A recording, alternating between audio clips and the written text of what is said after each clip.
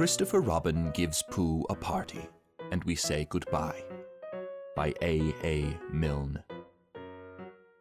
One day, when the sun had come back over the forest, bringing with it the scent of May, and all the streams of the forest were tinkling happily to find themselves their own pretty shape again, and the little pools lay dreaming of the life they had seen, and the big things they had done, and in the warmth and quiet of the forest the cuckoo was trying over his voice carefully, and listening to see if he liked it, and wood pigeons were complaining gently to themselves in their lazy, comfortable way that it was the other fellow's fault, but it didn't matter very much.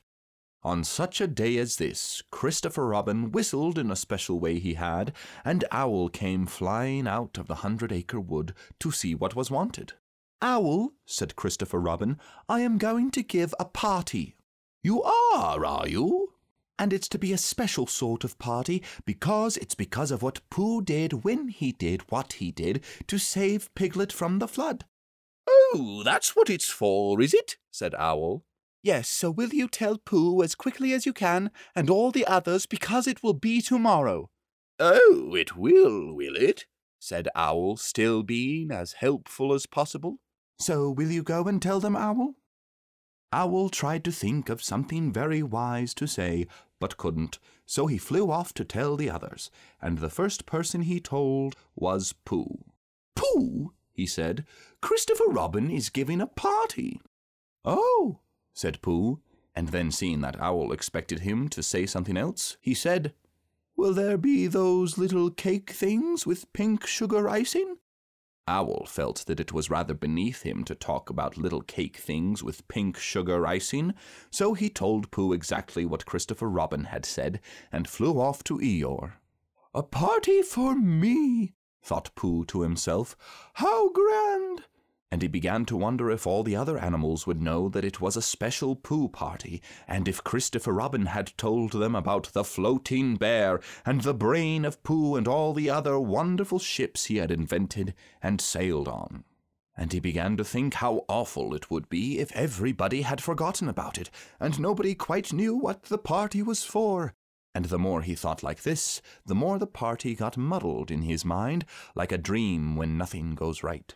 And the dream began to sing itself over in his head until it became a sort of song. It was an anxious Pooh song.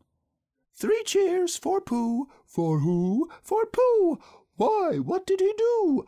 "I thought you knew. He saved his friend from a wetting." "3 cheers for Bear." "For where?" "For Bear." "He couldn't swim, but he rescued him." "He rescued who?" "Oh, listen, do. I am talking of Pooh." "Of who?" "Of Pooh. I'm sorry, I keep forgetting." "Well, Pooh was a bear of enormous brain." "Just say it again." "Of enormous brain." "Of enormous what?" "Well, he ate a lot, and I don't know if he could swim or not, but he managed to float on a sort of boat." "On a sort of what?" "On a sort of pot. So now let's give him 3 hearty cheers." "So now let's give him 3 hearty whiches." "And hope he'll be with us for years and years, and grow in health and wisdom and riches." 3 cheers for Pooh." "For who?" "For Pooh." 3 cheers for Bear." "For where?" "For Bear." 3 cheers for the wonderful Winnie-the-Pooh. Just tell me, somebody, what did he do? While this was going on inside him, Owl was talking to Eeyore. "Eeyore," said Owl, "Christopher Robin is giving a party." "Very interesting," said Eeyore.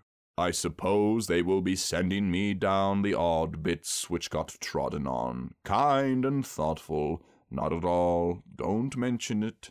"There is an invitation for you." "What's that like?" "An invitation." "Yes, I heard you. Who dropped it?" "This isn't anything to eat. It's asking you to the party. Tomorrow."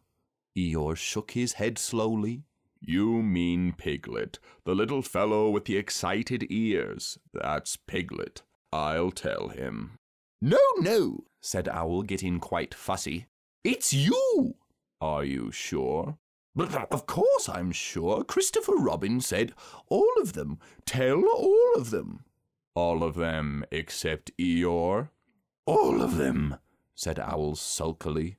"Ah," said Eeyore, "a mistake, no doubt. But still I shall come. Only don't blame me if it rains." But it didn't rain. Christopher Robin made a long table out of some long pieces of wood, and they all sat around it. Christopher Robin sat at one end, and Pooh sat at the other, and between them on one side were Owl and Eeyore and Piglet, and between them on the other side were Rabbit, Roo, and Kanga, and all Rabbit's friends and relations spread themselves about on the grass, and waited hopefully, in case anybody spoke to them, or dropped anything, or asked them the time. It was the first party to which Roo had ever been, and he was very excited. As soon as ever they had sat down, he began to talk. "Hello, Pooh," he squeaked. "Hello, Roo," said Pooh. Roo jumped up and down in his seat for a little while, and then began again. "Hello, Piglet," he squeaked. Piglet waved a paw at him, being too busy to say anything. "Hello, Eeyore," said Roo. Eeyore nodded gloomily at him. "It will rain soon. You see if it doesn't," he said. Roo looked to see if it didn't, and it didn't. So he said, "Hello, Owl," and Owl said, "Hello, my little fellow," in a kindly way, and went on telling Christopher Robin about an accident which had nearly happened to a friend of his whom Christopher Robin didn't know, and Kanga said to Roo, "Drink up your milk first, dear, and talk afterwards." So Roo, who was drinking his milk, tried to say that he could do both at once, and had to be patted on the back and dried for quite a long time afterwards. When they had all nearly eaten enough, Christopher Robin banged on the table with his spoon, and everybody stopped talking, and was very silent, except Roo, who was just finishing a loud attack of hiccups, and trying to look as if it was one of Rabbit's relations. "This party," said Christopher Robin, "is a party because of what someone did, and we all know who it is, and it's his party because of what he did, and I've got a present for him, and here it is." Then he felt about a little and whispered, "Where is it?" While he was looking, Eeyore coughed in an impressive way and began to speak. "Friends," he said, "including oddments, it is a great pleasure, or perhaps I had better say it has been a pleasure so far, to see you at my party. What I did was nothing. Any of you, except Rabbit and Owl and Kanga, would have done the same. Oh, and Pooh. My remarks do not, of course, apply to Piglet and Roo, because they are too small. Any of you would have done the same, but it just happened to be me. It was not, I need hardly say, with an idea of getting what Christopher Robin is looking for now," and he put his front leg to his mouth and said in a loud whisper, "Try under the table," that I did what I did, but because I feel that we should all do what we can to help. I feel that we should all—" said Roo accidentally. "Roo, dear," said Kanga reproachfully. "Was it me?" asked Roo, a little surprised. "What is Eeyore talking about?" Piglet whispered to Pooh. "I don't know," said Pooh rather dolefully. "I thought this was your party." "I thought it was once, but I suppose it isn't." "I'd sooner it was yours than Eeyore's," said Piglet. "So would I," said Pooh. said Roo again. "As I was saying," said Eeyore loudly and sternly, "as I was saying when I was interrupted by various loud sounds, I feel that—" "Here it is," cried Christopher Robin excitedly. "Pass it down to silly old Pooh. It's for Pooh." "For Pooh?" said Eeyore. "Of course it is, the best bear in all the world." "I might have known," said Eeyore. "After all, one can't complain. I have my friends. Somebody spoke to me only yesterday, and it was last week or the week before that Rabbit bumped into me and said, 'Bother. The social round. Always something going on.'" Nobody was listening, for they were all saying, "Open it, Pooh." "What is it, Pooh?" "I know what it is." "No, you don't," and other helpful remarks of this sort, and of course Pooh was opening it as quickly as ever he could, but without cutting the string, because you never know when a bit of string might be useful. At last it was undone. When Pooh saw what it was, he nearly fell down, he was so pleased. It was a special pencil case. There were pencils in it marked B for bear, and pencils marked HB for helping bear, and pencils marked BB for brave bear. There was a knife for sharpening the pencils, an eraser for erasing out anything you had spelled wrong, and a ruler for ruling things for the words to walk on, and inches to mark on the ruler in case you wanted to know how many inches anything was, and blue pencils, and red pencils, and green pencils for saying special things in blue and red and green. And all these lovely things were in little pockets of their own in a special case, which shut with a click when you clicked it, and they were all for Pooh. "Ho!" said Pooh. "Oh, Pooh!" said everybody else except Eeyore. "Thank you."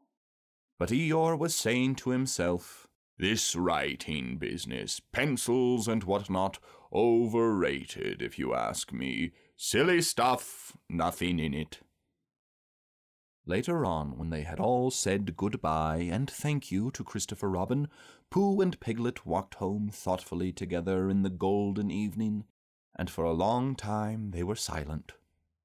"When you wake up in the morning, Pooh," said Piglet at last, "what's the first thing you say to yourself?"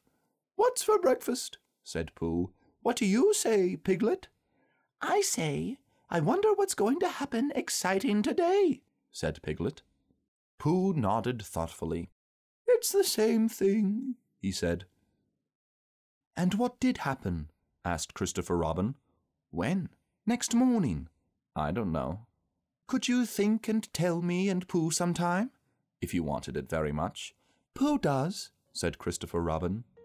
He gave a deep sigh, picked his bear up by the leg, and walked off to the door, trailing Winnie-the-Pooh behind him.